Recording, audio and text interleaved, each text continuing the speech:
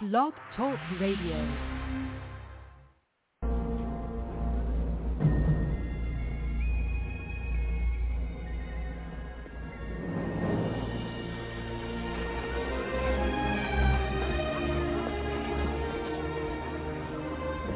William Wallace? Can't be. Not tall enough.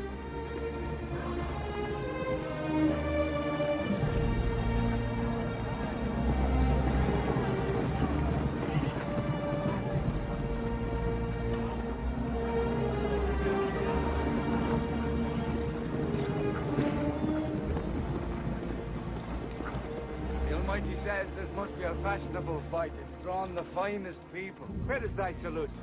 For presenting yourselves on this battlefield. I give you thanks. This is our army. To join it, you give homage. I give homage to Scotland. And if this is your army, why does it go? We didn't come here to fight for them. Oh! The English are too many.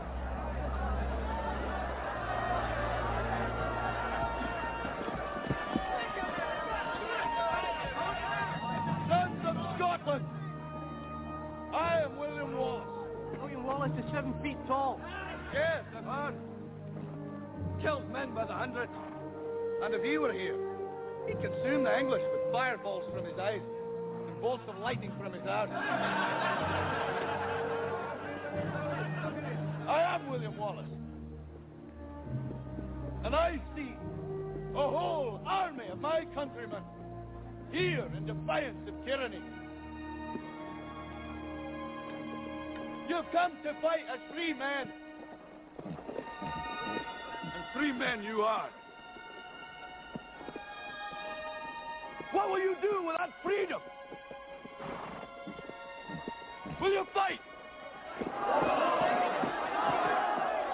Fight against that? No!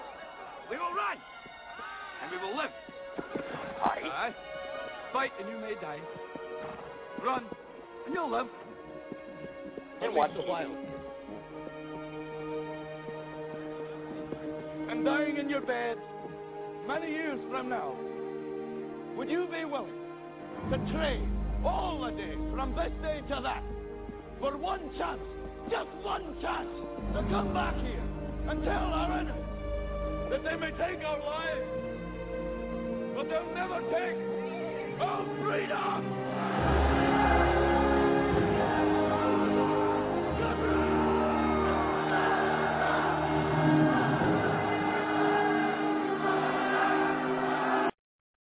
Well, we know what the answer would be today. No, we'll run. I want my car. I want my paycheck. Hey, I got too much to lose. Understanding the times of today, late night, I just can't sleep. Just too much to talk about. But how many did you know? How many knew during the Civil War? I got a lot of stuff here I want to play here for you tonight, but Black Confederates. You ever heard of Black Confederates? I don't know. Let's listen to some interviews from some Black Confederates and tell me what you think.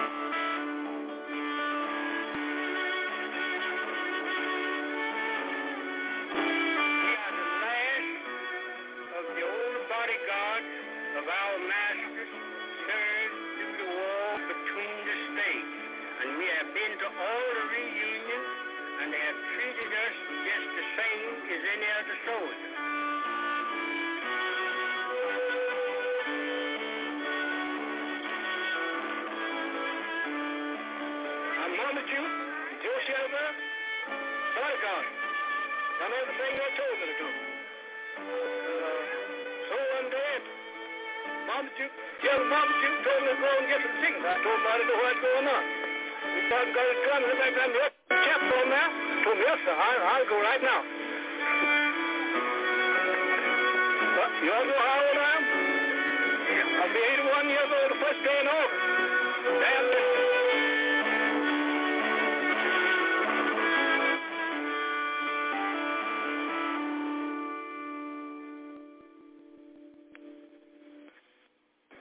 One of the most famous generals in the Confederate Army was Major General Nathan Bedford Forrest. He had 45 slaves whom he took from his plantation to serve with him during his command. Probably one of the most elite units in the Confederate military was Nathan Bedford Forrest Cavalry, and specifically one of his units, his own escort company. These were essentially the Green Berets of the Confederate cavalry. They were handpicked, best suits. They were put into the escort company, and when the fighting really got down to the wire, Forrest would put in his escort company to basically carry the day. Of these hand-picked men, about 20% of them were black cavalrymen. But these were some of the bravest, some of the best shots, some of the just most fearsome men that Confederate cavalry had, and these black and white troopers formed this elite group of Forrest escort. Forrest was a major slave trader prior to the Civil War. His attitude towards black was one, at best, of paternalism. He viewed blacks as property. After the war, he viewed blacks as having a particular place in society. And after Reconstruction was over, he actually worked through the Democratic Party to bring black voters in this area into the fold of the Democratic Party. So if anything, he was a man of his times in this area of the country. My great-grandfather, as a Union soldier here on April 12, 1864, faced black Confederate soldiers under the direction of General Nathan Bedford Forrest. He was also wounded here, and I don't know whether he was wounded by a Confederate soldier or a white Confederate soldier, but I know he was wounded. He was captured here, and from April 12, 1864 until October the 31st, 1865, that is when he returned back to his unit. I think fundamentally, Forrest was a pragmatist. While slavery was a legal institution, he was willing to use the system and benefit from the system. When the war was over, he recognized slavery was through, that was never coming back, and he went about trying to rebuild his fortune. Forrest addressed some of the black citizens of Memphis after the war and told them that the war was over and that he would advise them to do the same thing that he advised the men who fought with him, and that was to become good citizens and to vote. He said, I will not tell you how to vote, but vote. He was a pragmatist. People don't realize that, and too infrequently give him that credit when it comes to issues particularly involving slavery. They say he was good to his slaves for one reason.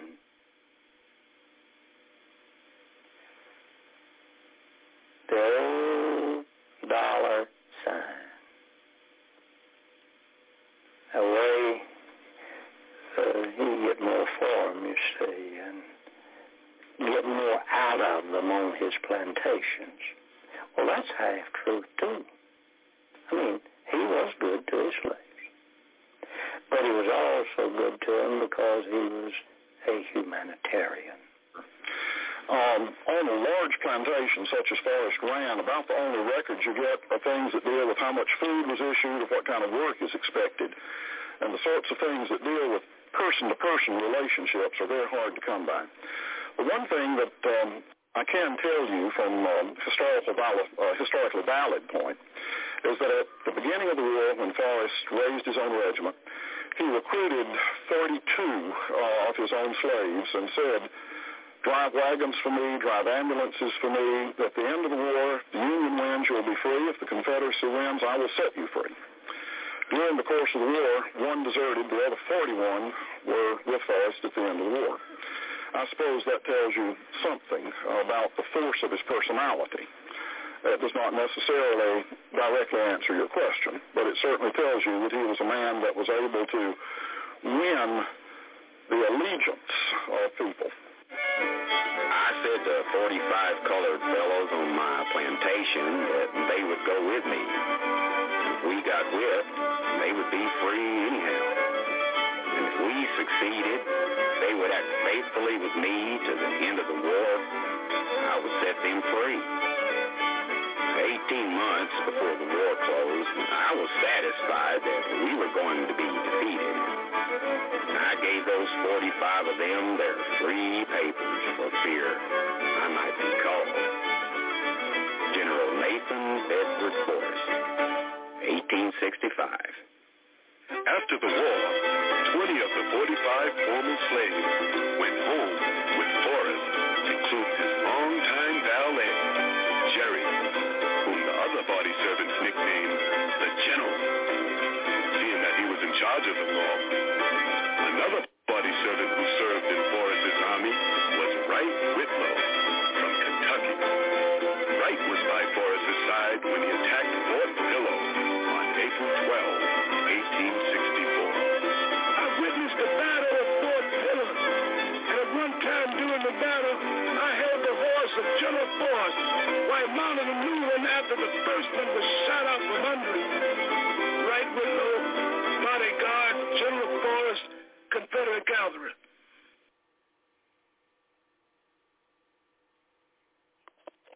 Yeah, you won't hear that in history class today, will you? Teach that one in critical race theory class. Yeah, you stupid, dumb idiots out there today.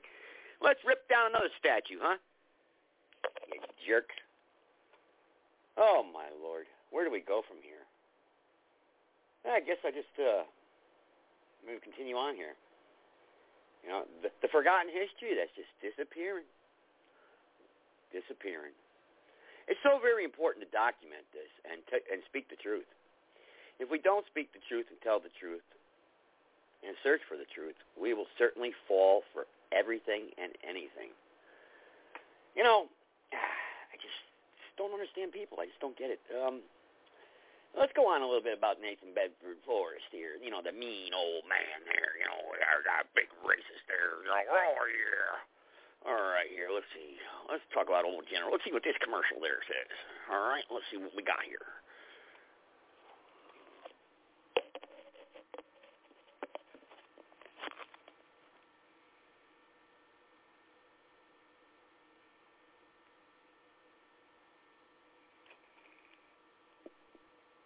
Come on now. Genius in every regard. Forrest is a sort of tactical genius. Shelby Foote, the famed author of the epic trilogy The Civil War, a Narrative, and perhaps best known for his appearance in Ken Burns' The Civil War, is an ardent supporter of fellow Memphian Nathan Bedford Forrest. Foote has long admired General Forrest, placing a cutout photo behind his famed writing desk. Independent researcher David DeLay has uncovered the dark and mysterious side of Forrest in his book, Extinguish the Flames of Racial Prejudice. Perhaps no man on either side of the Civil War inflicted as much damage, all the while surviving 4 seemingly fatal wounds. Forrest killed 30 Union soldiers firsthand during the war, and had 29 horses shot out from under him during the bloody conflict. Bedford Forrest's warrior persona may help explain his alleged involvement in the early days of the KKK.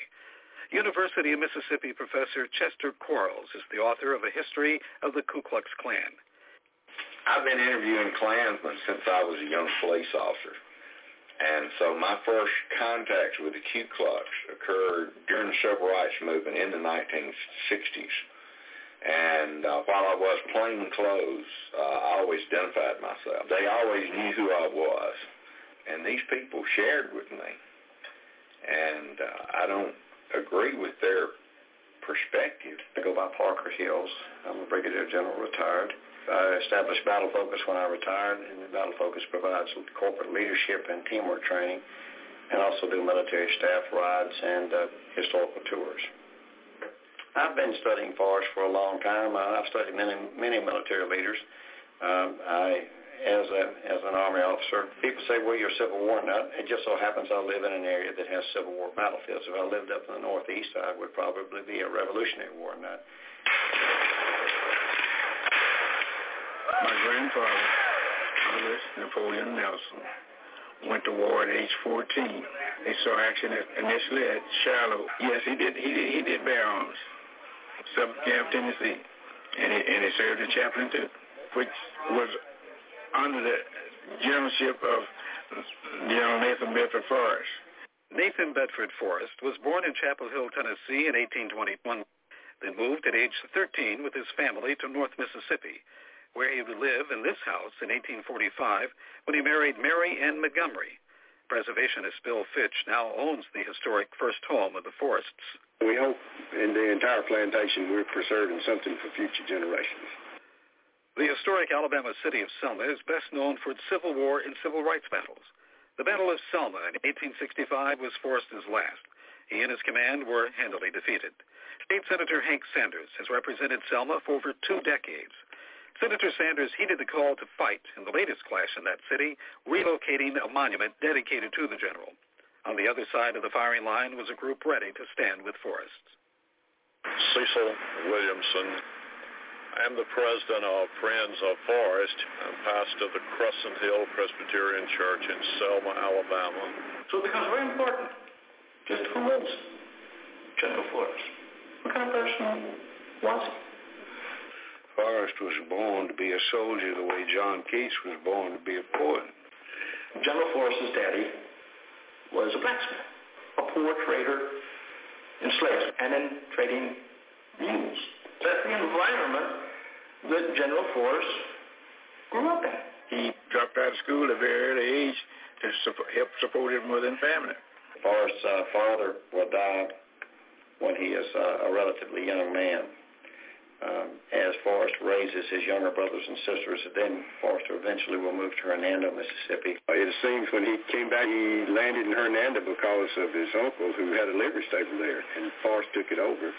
And later moved into this house and bought it in 1845 for $300 from Mr. Evans in Shelby County, Tennessee. He lived here approximately 12 years. He was married in the house. His 2 daughters were born in it, and the oldest one died in it. And after 12 years, he moved to Memphis and bought President Island. And through cotton trading, slave trading, real estate, cotton brokering, he will become a millionaire, and he will become involved in the city government as an alderman of Memphis, Tennessee. He had slave pens in Mississippi, both in Vicksburg and in Jackson, and in Memphis, up there on Adams Street. There were also auction houses. He tried to make himself like a gentleman. He enjoyed dressing like a gentleman. He wanted to run a plantation. Everything I've heard about Forrest said that he was a very caring sort of slave dealer. He, as they say, didn't separate families, took good care of their health, so they were well clad, things like that. Forrest had been given some criticism that I feel is unjust, and one being that, yes, he was a slave trader, but trading slaves was legal at the time he was doing it. He had a certain thing he had to deal with being a slave trader. It made him rich, made him a plantation owner in time. There was a social price to pay. People who were most fervent for slavery didn't want anything to do with slave traders. They were socially unacceptable. Another thing about Forrest that isn't told, he would never sell in such a way that would split a man from his woman. When the war came out, he had about 47 slaves to go along with him to war. And they all served him loyally. And near the end of the war, he said to them, you're free to go. You've done everything I've asked you to do. And to a man, they all stayed. The ones in the slave pen said that Forrest was vindictive and very cruel and unscrupulous. And what my granddad had told me about, he was highly respectful of him during the war. And then after the war, he said General Forrest always did what he could to see that the people living on his plantations in Mississippi and Tennessee were treated fairly. He referred to him as being a gentleman. So he had a gentle nature to him that most of us don't understand. He loved children, He would not tolerate a man abusing a woman. So we only read about Forrest in the killing mode. But there was a different side to Forrest. Forrest was almost uxorious. She could boss him any time. He once said, a woman's the only thing I'm scared of that I know won't hurt me. He felt that way about his wife. She could keep him in line. Forrest had made a name for him before Shiloh. Forrest excelled at Fort Donaldson when he masterminded the escape from the trap, so to speak. But at Shiloh is where I guess his legend, almost superhuman legend, began. At the end of the Battle of Shiloh, first he executed a very daring charge on April the 6th, 1862. And Forrest was supposed to guard Lick Creek. Of course, he crossed it, except for that scouting operation that night, seeing Buell's men come ashore and going from headquarters to headquarters trying to get somebody to do something about it. And he said, we either have to attack them tonight or get the hell out of here. And he was right, but he couldn't get to anybody who had any authority. Then on April the 8th, 1862, he was involved at Fallen Timbers. Sherman is executing a very half-hearted pursuit of the Confederate Army. Forrest, with around 250 cavalrymen, will charge around 2,000 Union troopers, and Forrest will charge directly into the Union lines. His men, knowing that they're going into a little bit more than they can handle, pull up on their reins, and Forrest looks around and finds himself in the midst of Union lines alone. He'll hack his way out. He'll shoot his way out. He will pick up a Union soldier and use him as a shield. He'll have a bullet fired into his side and lodge against his spine, and yet he will escape. Sherman will later write that he's convinced that if Forrest had not emptied his pistols, Sherman would not live to write his memoirs. His legend gets a good boost at Shiloh at Fallen Timbers. Shiloh was a battle of nearly equal forces on the first day at least. The fact that the Northerners fought as well as they did, even if there were 10,000 men hiding under the bluff, they fought bravely and well. And anybody who was in Shiloh knew they had a fight on their hands. One of the tragedies of the war, to me, is what followed Shiloh. When you had 24,000 casualties in 2 days of fighting, really a day and a half, that was when they knew this thing was going to be horrendous. Both sides should have said, well, if we keep this up, there's not going to be any young men left in the country. And they should, at that point, have said that we've got to find some other way to settle this thing. But they didn't. Each side was more determined than ever to go ahead. Shiloh, in addition to that, was the South's real chance to get over what Donald had done to them. Shiloh was their one chance to turn it back, and incidentally discredited Grant. I've been told of one incident he was vastly outnumbered. Well, poor old Colonel Abel Strait made the miscalculation to use mules rather than horses, thinking they would be better in the high grounds of Alabama. And Forrest pursues with a much smaller number of men. And he called his men together. Boys, here's the way we're going to do it now. We've got him. All we got to do is put him in a spot. Back and forth, whatever wagon we got. Take every regiment you've got. Back and forth. Don't let him see you turn him around. Keep him moving. I won't put the scare on him real bad this time. He's got to give in. He's tired. He'll give. Let's go. Sir. And he formed them up back to back with them riding in opposite directions. General, you do realize that I have a detachment ready to strike Rome at any time. Jeff, get your boys and go to the rendezvous point. Now. Yes, sir. Good God, man. How many artillery pieces do you have? I've already counted 15. 15? I reckon that's all it was able to keep up. And cause the enemy to surrender. And then bamboozles Abel Strait, or bluffs Strait into surrendering. Strait is very upset when he finds out that Forrest has far fewer men than he, and makes the comment, this isn't fair. Forrest said, well, all is fair in war. You fell for it, and so you're a prisoner. There's another example of what I'm talking about genius, where he could use his troops in a way to keep them fresh. West Point graduate Braxton Bragg had many differences with the fiery Forrest. After the Battle of Chickamauga, emotions erupted. So a lot of people have criticized as Bragg not following through. The thing you have to understand about those Civil War battles, that the winning side was as exhausted as the beaten side when the battle was over.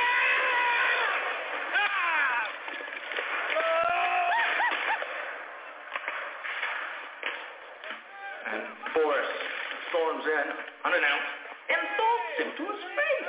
He threatens the life of General Bragg and then storms on. And then later laughs about it. General, you brought me of every command I ever raised. You left me poor equipped and out in God's knows where fighting, and I've done it very well. But I fought and brought everything back, and I've tried to keep it. If you was any problem, man, I'd slap your jaws, and I'd make you like it. Now, if you ever give me any more orders, I won't obey them. If you ever interfere with me ever again or cross my path, it'll be a peril of your life. Well, how could he get away with such a thing? After that confrontation with Bragg, he had a secret meeting, private meeting with Jefferson Davis down in Montgomery, and Forrest got promoted. I think Bragg did a great service to the Confederacy by not preferring charges against Forrest, which he certainly should have done. He had a witness and everything else. Could have court-martialed, easily court-martialed. Although the South won the day at Chickamauga, Bragg and others in the Confederacy continued to blunder in the months afterward. On April 12, 1864, Forrest and his cavalry fought in what is known as the most controversial episode of Forrest's war years, Fort Pillow, a great battle or a massacre. Extensive investigation, research was able to prove that indeed it was premeditated, that they had decided ahead of time to carry out this attack against Fort Pillow on the anniversary day of the firing on Fort Sumter. Set an example. Teach these people. If you dare take up arms against us, you Southerners, born and raised among us, whether you be a slave or you a white man, you dare lift a hand against us, well, we'll show you what's going to happen to you. So there was a purpose behind what they did. Well, Fort Pillow is like any vicious fight. There's always two sides to the story, and the truth usually lies somewhere between those two sides. The northern, they call it a massacre, the massacre at Fort Pillow. It was made for great propaganda. It makes for great propaganda. To this day, on the southern side of the house, there's a different viewpoint that the fort was full of Tennessee traitors, those who sided with the Union, or thugs, renegades that had manned the fort. So there's two sides to the story. First place, they shouldn't have had to attack Fort Pillow. Anybody in Pillow should have surrendered. They didn't have a chance. A large number of United States colored troops were there. These are people that were slaves that had been freed from the area, and they were wearing a uniform. There are the stories on the South that these people were wreaking vengeance throughout the countryside against their former masters and thugs that were going out, or white thugs that were going out and perpetrating atrocities. In any case, Forrest was called into Fort Pillow to capture the fort. The people in Fort Pillow, the Northerners in Fort Pillow, were blacks and what they call homemade Yankees, West Tennesseans who were pro-Union. At the Battle of Fort Pillow, these motley groups of blacks and whites that mingled together, that's how Forrest called them, motley group, odious people, they were defeating Forrest because the ones behind the artillery pieces were people that had been in the slave pens, and they knew Forrest well, and they were targeting him. They'd never faced black troops before until then. Forrest surrounded the fort, and as he always did, he demanded surrender, and he had a tactic he used many times, even against Abel Strait, that if you don't surrender, I can't be responsible for what will happen to you.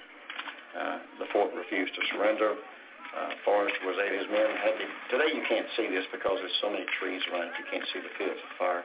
But in those days, Forrest men had the high ground, they could shoot down into the fort. So there was a lot of fighting going on. There was just atrocities that went on. There's all kinds of accusations at the North. The Union soldiers did not honor the truce. There was a flag of truce, and there were some ships on the river, Union ships, that continued to move forward. And when Forrest saw this, he continued to fight. At Fort Pillow, Forrest lost 3 horses, shot out from under him. He was badly wounded. In fact, the ones doing the firing of those artillery pieces thought they had killed him. Under the guise of white flag, there was an attempt made to trick General Forrest to come out into the open at Fort Pillow. But General Forrest out Foxton and sent somebody else. And the Yankees were supposed to be using the gunboats to bombard wherever he was supposed to come out. They reacted badly. They killed a lot of men trying to surrender. Forrest himself did everything to stop it that he could. I'm convinced of that. Sherman did investigate Fort Pillow and didn't make any recommendations about proceeding against Forrest or anyone else. After the war, there were a lot of investigations, and the federal general said they could find nothing wrong with Forrest's conduct at Fort Pillow. He was basically cleared. But it still makes for an extremely emotional story. And it's a story that many today who want to be Forrest detractors will load their ammunition into the gun and fire it at you. And I'm not willing to listen to a rational argument that there are excesses on both sides here, and that it's one of those things when you're firing at each other again in the fog of war, and there's a lot of emotion going on. There was another lieutenant, A. Wills Allen. He finally deserted Forrest after the battle in Tupelo. Now, this Allen, Lieutenant Allen, was at Fort Pillow, and he gives information you can't find in textbooks. He knew personally, firsthand, that Forrest killed 2 of his own soldiers at Fort Pillow because they would not participate in the carnage. He even said, gunpoint forcing people to do things that they... All right, everybody. Joseph Gibson podcasting here, Understanding the Times. What's up today? Okay, so we get the logistics of this. You're not taught true history. Let's move up time, the ranks here a little bit here, and let's go to World War II. 2 SS Panthers versus 21 U.S. Shermans. Let's take a look at this one. See what we got here. See how we get this one all set up here. And I like to go deep into history here.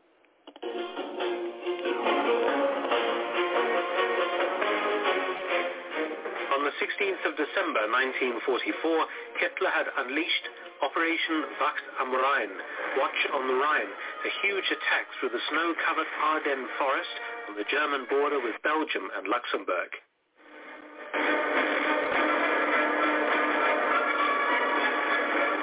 The massive attack fell on a very weakly held sector, the American front line, and came as a shock to the Allies, who thought that the Germans lacked the capabilities to launch any more offensives so late in the war. The aim of Hitler's offensive was to cross the Meuse River and capture the Allied supply port at Antwerp, cutting the American and British armies off from each other and from their supply base. But things didn't go quite as planned. American resistance was tougher than expected, causing hold-ups in the German timetable that allowed the Allies to begin rushing reinforcements into the area to contain and then crush the German bulge in their lines. As the German offensive slowed, Hitler ordered another, smaller-scale offensive further south, codenamed Operation Nordwind, or North Wind. The goal of this attack was to break through the lines of the U.S. 7th Army and French 1st Army in the Upper Vosges Mountains and the Alsatian Plain and destroy them, then recapture the city of Strasbourg by the end of January 1945. Nordwind would also take some of the pressure off the Ardennes sector, forcing the Allies to redeploy troops away from the region. It was also planned that Nordwind would set the stage for Operation Zahnarzt, or Dentist, that would strike the rear of General Patton's U.S. Third Army that was menacing the southern flank of the Ardennes offensive. Nordwind was launched on New Year's Eve 1944 by German Army Group G against a very thinly held 68-mile-long sector, the U.S. front lines, against the understrength units, the U.S. 7th Army. The fighting was again fierce, and by the 15th of January, 17 understrength German divisions were fully engaged. Some of the battles were the toughest ever fought between U.S. and German soldiers, and the Germans made some gains. In appalling weather conditions, the Germans and Americans slogged it out in towns and villages.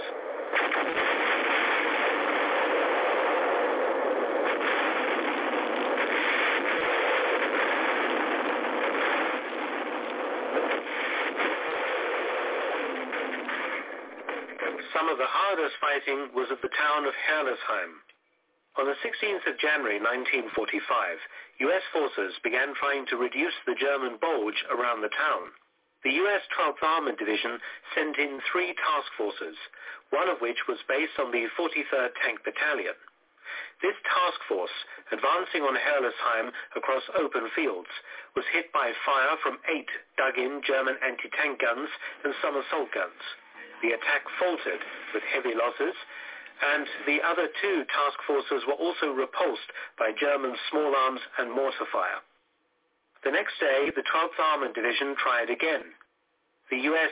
17th Armored Infantry Battalion got into Herlesheim, but was fought to a standstill by ever-growing numbers of Germans from the 553rd Volksgrenadier Division, numbering ultimately around 1,500 troops. By this stage, the 43rd Tank Battalion had 29 Sherman tanks remaining, and with engineers acting as improvised infantry, they attempted to support the advance of the 17th Armored Infantry Battalion, but in the heavy and confused combat failed to make contact. German Panzerfausts were very effective in picking off the American tanks. Heavy German reinforcements were also on the way.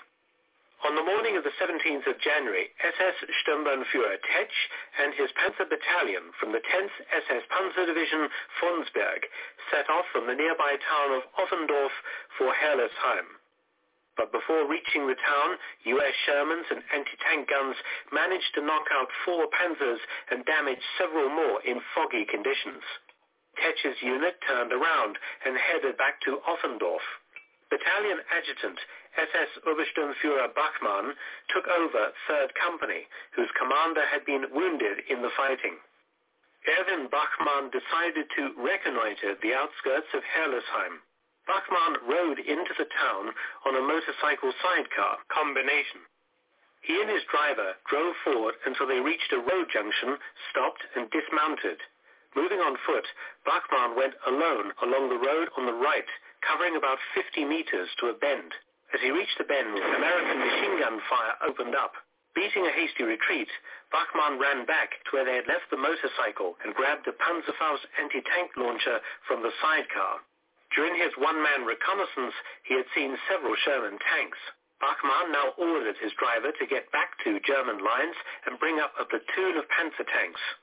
2 Panzers, under the command of SS Unterscharführer Mühlbrat, would approach the edge of the town, while Bachmann was on his one-man mission inside Herlesheim.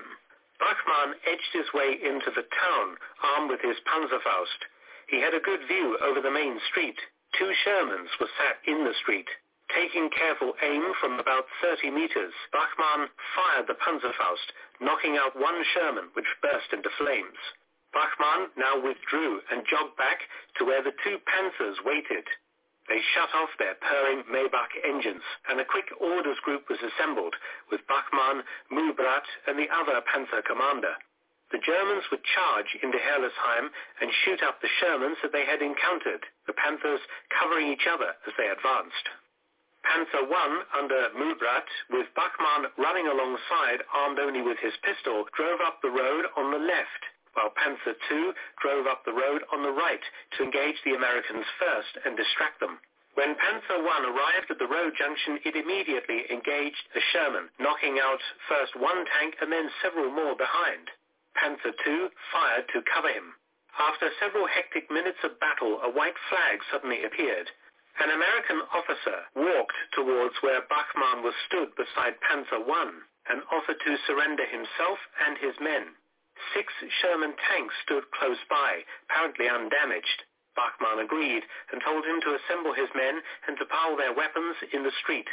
Bachmann was astounded when 60 American soldiers came out from the shattered buildings and piled their arms as ordered. Mühlbrat clambered down from his Panzer and covered the 60 Americans with his MP-40 machine pistol. Bachmann was even more surprised when the American officer directed him to 20 German soldiers who had been taken prisoner by the Americans earlier in the battle for the town. In a courtyard close by, Bachmann found a further 6 Sherman tanks, all undamaged and in running order. Thinking fast, Bachmann ordered the American tank drivers to step forward. Next, rearming the liberated German soldiers with captured U.S. weapons, he assigned a U.S. driver and a German guard to each Sherman and ordered the tanks driven back to Offendorf before radioing his battalion headquarters to expect a little gift: 12 intact Sherman tanks, fully fueled and armed. The battalion also sent in a couple of trucks to take out the remaining 48 American prisoners. Ever the optimist, Bachmann now resumed his advance, moving his 2 Panthers forward to the eastern edge of town, and another furious engagement with U.S. Shermans. He knocked out 2 more American tanks that attempted to advance into Herlesheim. In total, the 2 Panthers under his command had knocked out 9 Sherman tanks and captured 12. Bachmann received the Knight's Cross and the 2 Panther commanders the Iron Cross First Class for this amazing exploit. The captured Shermans were incorporated into the 10th SS Panzer Division and went with the unit when it was transferred to Stettin on the 10th of February 1945 to fight the Soviets. These Beuterpanzers, or trophy tanks, saw considerable action, and on the 25th of March 1945, the 10th SS reported 10 Shermans on strength, though only 1 was actually operational. All the remaining 10th Panzer Division armored vehicles were blown up by their crews on the night of the 7th to 8th of May 1945, when Germany surrendered. Erwin Bachmann survived the war and died in 2010, aged 88. As for Operation Nordwind, like the Ardennes offensive, it was doomed to failure, and on the 25th of January 1945, the offensive was halted as Hitler's attention was now fully focused on trying to stem the massive Red Army offensive towards Berlin. Don't forget to visit my new... All right, everybody. A little history there, a little history. Might throw a little history out there. Let's see here. Let's go Tiger versus the Sherman. Let's see what we got here. Military classic. Love it. Love it.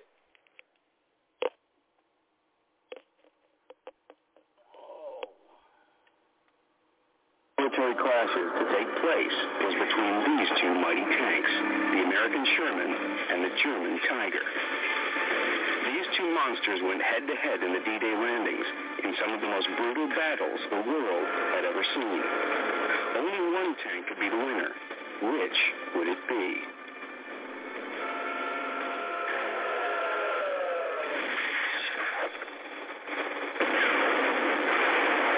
On June 6, 1944, the Americans, British, and their allies launched the D-Day landings on the northern coast of France.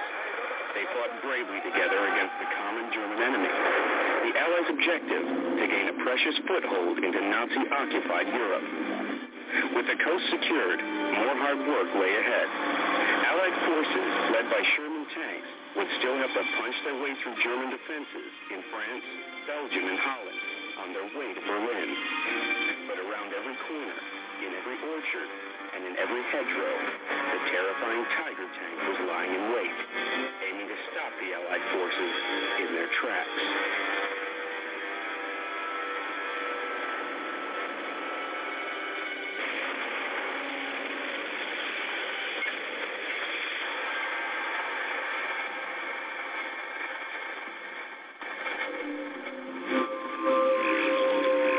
Tiger was a landmark in Nazi military hardware. It was first unveiled on Hitler's 53rd birthday in 1942, and on the Führer's directive, it was to be bigger, heavier, and more deadly than any tank ever made.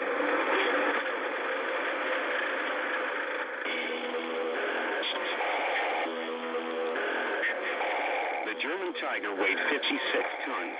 And at the time, was equipped with the largest gun to be fitted to a mass-produced tank. With its sheer size and devastating firepower, it soon took on a mythical status among enemy Allied crews. I looked upon it as something indestructible, and if it was everywhere you went, you passed a wood on your flank, say 1,000 yards away, you'd wonder what was lurking in there.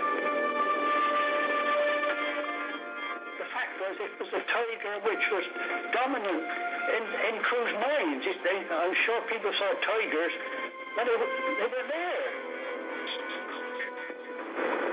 If he sees you, from by chance, if you see him, You still have got a chance.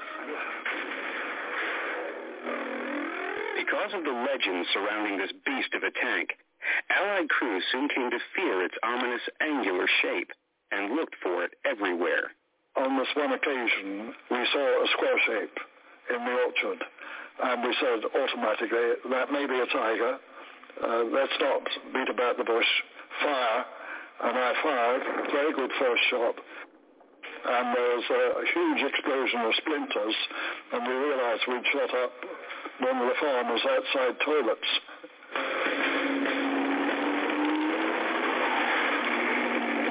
At the same time, the Americans had been working on a design of their own. The Army needed a versatile tank, which would ultimately lead the Allied assault in the planned D-Day landings.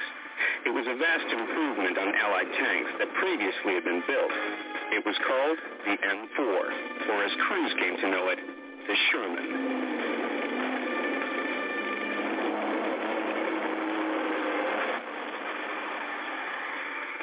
My first impression of the Sherman, I thought was brilliant, because of the maneuverability of it, and as a driver, that's such a wonderful compartment, controls were good, and I honestly, my first impression, I couldn't fault the Sherman, really. I was very impressed with it.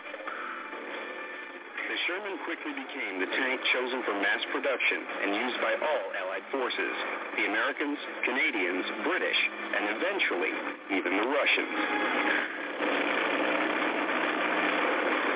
And when on June 6, 1944, the Allies needed a tank for the D-Day landings, there was nothing better.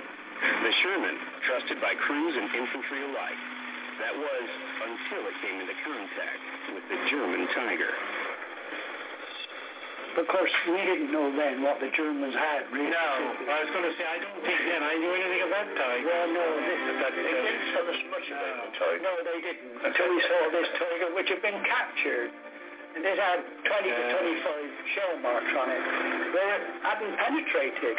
And then, of course, when you saw other tanks, other Shermans flown in front of you, sort of utter confidence about it. And I used to count the graves, because they were often then just buried behind the tank or somewhere. You'd see 2, 3, 5, there was a 5, of course, they'd all gone. And that's really when my confidence began to slip a bit. Was the Allied Sherman inferior to the Tiger? And did the Tiger's prowess really live up to its fearsome reputation? A contest like this would be judged on 3 main factors: firepower, armor, and mobility. Which of these 2 tanks would triumph in these categories? First, firepower. To create the Tiger, the Germans shoehorned their highly successful 88mm anti-aircraft gun into an armored body to produce an awesome tank-killing arsenal. The Sherman was not primarily designed to be a tank killer because its smaller diameter quick-loading artillery gun made it ideal for infantry support. And that's why the Allied Sherman's gun was so much smaller than the German Tigers, as were the shells it fired.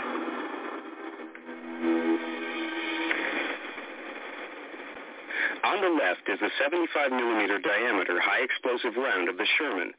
Impressive in its own right, but compare that with the size of the 88mm armor-piercing round that the German Tiger fired. The damage caused by one of these was absolutely devastating. The Tiger's gun was larger and more powerful in every way, capable of destroying an Allied Sherman at 1,500 yards. The Sherman's gun was so weak, it could not penetrate anything over 300 yards. It would have to get within a minimum of 60 yards to have a real chance of taking out a Tiger.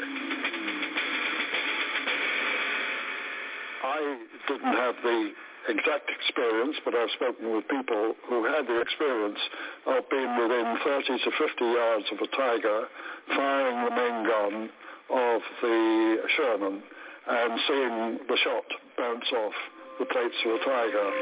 There was no greater example of the Tiger's superior range than at the Battle of Goodwood 6 weeks after the D-Day landings. Perched on a hill overlooking the advancing Allies, the German 88mm guns destroyed a staggering 400 Shermans before the Allies could even get close enough to fire a shot on target. These men were there on opposite sides. Ken Tout in an Allied Sherman and Heinz Diesel in a German Tiger. Over the 2 days of carnage, Heinz's Tiger troop wiped out at least a dozen Shermans. 20 to 25 Shermans appeared, and we started to fire when the range was optimal, and every round hit a Sherman, and they went up in flames. Yes. In a few minutes, it took us 30 minutes for 12 Shermans, and the other 2 had bailed out. They were undamaged, and we took them back afterwards.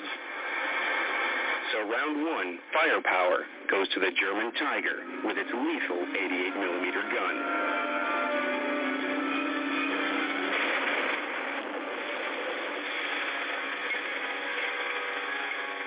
Just as important as firepower was the tank's armor, and the German Tiger had an advantage here too, as military vehicle specialist Tony Lawrence explains. The armor of the Tiger varies in thickness depending on what part of the tank. The frontal armor was up to about 4 inches thick, the side armor less, and the turret armor less. Even so, the frontal armor was impervious to pretty well anything that the Allies could throw at it. Really, the Tiger was a mobile pillbox. To keep the Sherman lighter, the Americans used much thinner armor. In fact, almost half the thickness of the German Tigers. Experts will demonstrate the difference this makes here at an ordnance testing range in southern England. They've set up an experiment to replicate the effects of a direct hit from a German 88mm round on the 2-inch thick side armor plating of an Allied Sherman tank. The real measure of strength will be the potential damage to the crew inside, represented by these targets. High-speed video cameras will record the impact and show how well the armor stands up to the modern equivalent of the Tiger's deadly firepower. Confirm range clear all round. Stand by. 3, 2, 1. The effects are devastating. The Allied Sherman's armor plating is too thin to withstand the raw firepower of a round fired from a gun like the German Tiger's 88. It has penetrated the armor, sliced right through the crew, and exited the other side. For a tank crew during the Second World War, the chances of surviving an impact like this were incredibly slim.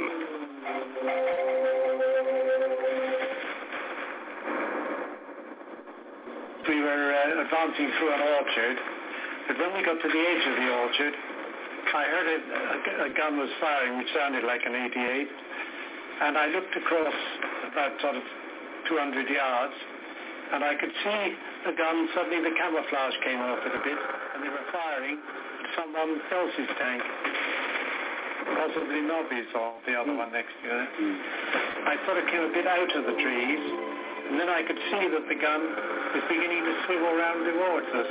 And of course, eventually, it was facing directly at our tank. We started looking down the muzzle, and the next minute it fired, and it struck our tank just above the right track. As it entered the tank, first thing I noticed was the shaft of light as it had punched through, and it was an almighty bang, as you may imagine.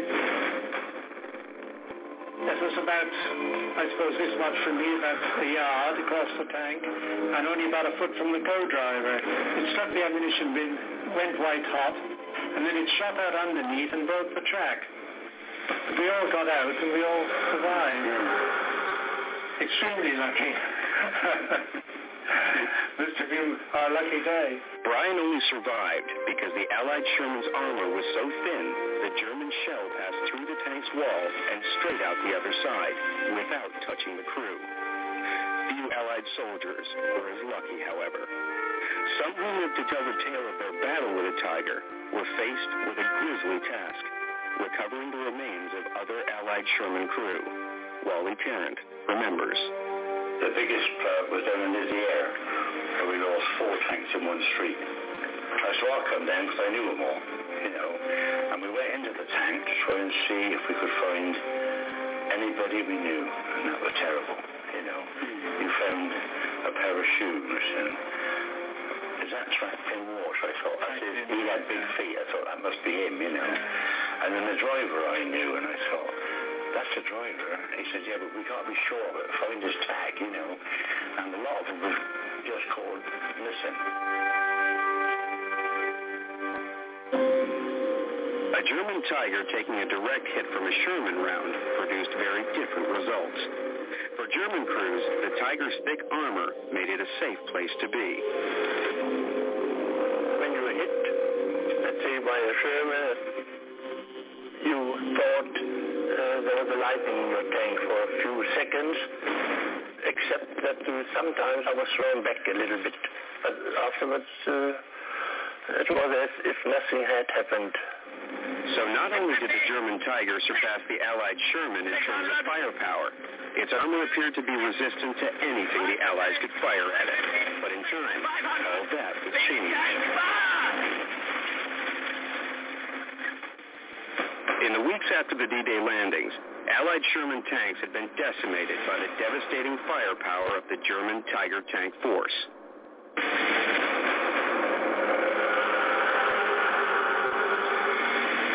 Stories of Shermans penetrating the Tiger's thick armor with their tiny 75mm guns were few and far between. That was until a British innovation changed the Sherman into a tank that could challenge the Tiger head-on. The Firefly. The Firefly was a last-minute, desperate attempt to put a really decent gun into the Sherman tank. And the British had available the 17-pounder, which was more or less equivalent to the Tiger's 88mm. They tried to put it into the Sherman, found it wouldn't fit. And in the end, ingeniously, they got it fitted into the turret by doing a 90-degrees twist, and they were able to insert it into the rather small turret of the Sherman. This is the Sherman as it was originally developed with a 75mm gun. This is the Sherman Firefly with a 17-pounder anti-tank gun. The pea shooter, the tank killer. That ought to give them something to think about. But it was too little, too late. The Allied Sherman Firefly, even with its superior artillery, was never produced in mass quantities, primarily because the Americans were reluctant to put a foreign gun on their tanks. Rounds 1 and 2, firepower and armor, belonged to the German Tiger tank. Will the Sherman turn the tables when it comes to mobility?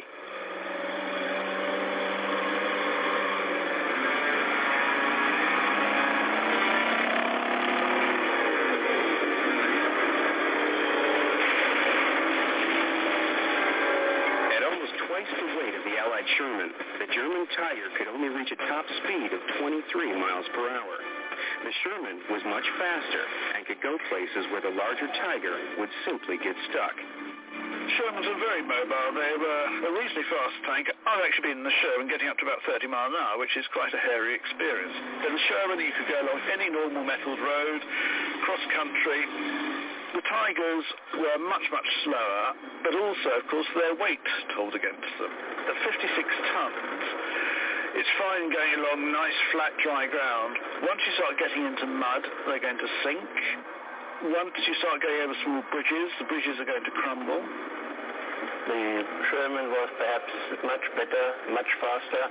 Our maneuverability was really inadequate. And the engine was too slow. And it wasn't just on the move that the Allied Sherman was faster than the German Tiger. Its turret could turn more rapidly, an advantage that could mean the difference between life and death. If you compared with the Sherman, I would say the Sherman was much better. It took us 3 to 5 minutes turning the turret round by hand, and perhaps 2 minutes or 1 minute and a half by engine. So although inferior in terms of firepower and armor, the Allied Sherman was vastly superior to the German Tiger when it came to mobility. Not only did the Sherman win this round, it also had something else, something colossal on its side, the full weight of the American automobile industry. And this car held the key to the eventual dominance of the Sherman over the German Tiger on the battlefield. Here in the Detroit tank arsenal, we forged the armaments of victory. Back in the U.S., everyone was working together to help the Allied war effort in Europe. Not only were the public playing their part, but in this golden age of cooperation, the big three car manufacturers, General Motors, Chrysler, and Ford, joined forces to take control of Sherman tank production. As a result, new Shermans rolled off the assembly lines using components taken directly from the automobile industry. For example, this Ford Pilot's V8 engine was also fitted to some Sherman tanks. This flexibility in construction, simple design, and massive manufacturing backup meant that in Normandy, destroyed Allied Shermans could be replaced in 36 hours. When I was knocked out, I went straight back. They gave me a Sherman straight away, get back up. Our tank was an older one than the one we'd lost, and it had been belonged to a squadron leader, a major, who'd had his head blown off in there, and they cleaned it all up and disinfected it, and that was pretty good. And they put us in that, and off we went. The Germans didn't have that kind of industrial backing. In fact, it could be argued that one of Hitler's greatest mistakes was to have commissioned such an enormous and complicated machine like the Tiger, when much simpler tanks could have been built in greater numbers. For every one Tiger coming off the production line, the Germans could have afforded to build 3 of their smaller but lethal Panzer Mark IVs. They lost the plot of it. And this is the problem with all of their industry. They were still producing grandiose products right up to 1945, when they should have just concentrated on some of their proven successes and just concentrating on getting those out as quickly as possible. The German Tiger was a complex, over-engineered machine, which shared few common parts with any other German tank. It took a long time to make, was less reliable, and had sparse ground assistance when it needed repair. In the field of combat, a minor fault could disable the Tiger. And unlike the Allied Sherman, a dead Tiger could not be replaced easily. We had lots of engine trouble. In my Le Corps, after 100 yards, it was already broken down. So we had to wait for people to get it running again, who never came, by the way. The war ended before they actually arrived. Now a reconstruction of a typical tank battle will demonstrate how the Allied military strategists used the Sherman's superior numbers to overrun the defending German Tigers and to beat a path through Europe and eventually to victory over the Nazis. Imagine a little scenario in Normandy. We have a Tiger tank here, sitting up in a hedgerow, hidden from the Allies. We have a troop of 4 Shermans crossing a field. The first one is charged to be turning. They'll be on the lookout for anything suspicious.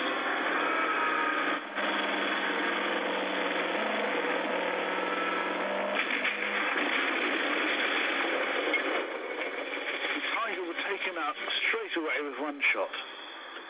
The second Sherman, he will realize there's an enemy gun or something in the hedgerow.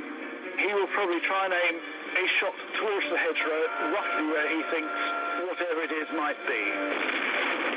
But by then the Tiger has reloaded and has taken this one out. The third tank, he will have seen the Tiger by now. He will try and use his other tanks as shield. He will come round. He might be able to get a shot off. And he will make a beeline for a sunken ravine over on the other side. But by then the Tiger will have reloaded. He will have gone. In the meantime, the 4th member of the troop, seeing what's happening, he will know the only vulnerable spot on the Tiger is the rear. He will try and go round to the rear of the tank, and he will try and take out the Tiger from the rear.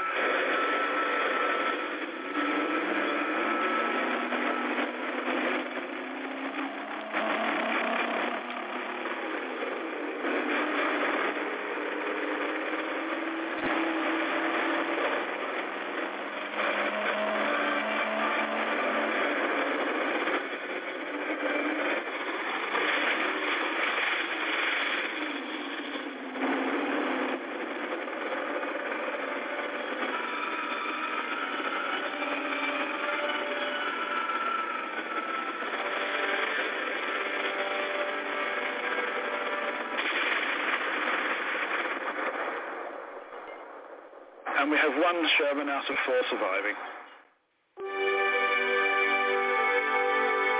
And just as the Shermans were sacrificed for the Allied war effort, so too were their crews. I felt very expendable, especially when we landed in Normandy. And when you see so many casualties in Normandy, and every day we were having casualties, you did feel, is my number next, you know. In the end, the Allies won the ground war by their sheer numbers. All right, we know the ending, of course. All right, Joseph Gibson, podcasting, understanding the times in which we live today.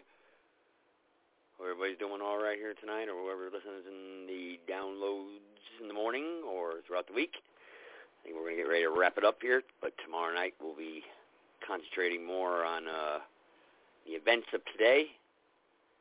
Got a lot going on. Scientists shows vaccine effects in autopsies. Don't believe it? See it for yourself. We're going to play that video for you tomorrow night. A lot of stuff going on out there. They're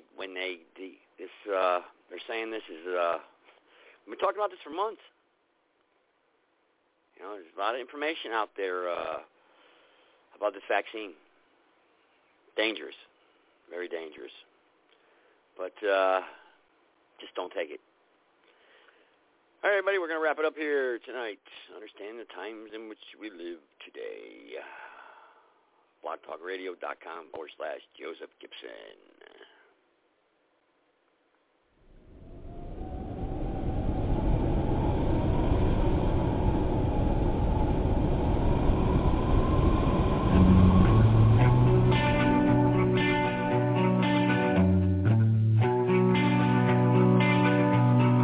Company, always on the run. A destiny, oh, it's our rising sun.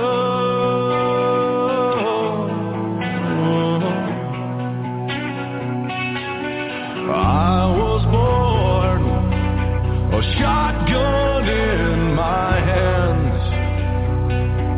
Behind the gun, I'll make my final stand. Yeah, and that's why they call me bad company. I can't deny bad company till the day I die. Until the day I die. Until the day I die.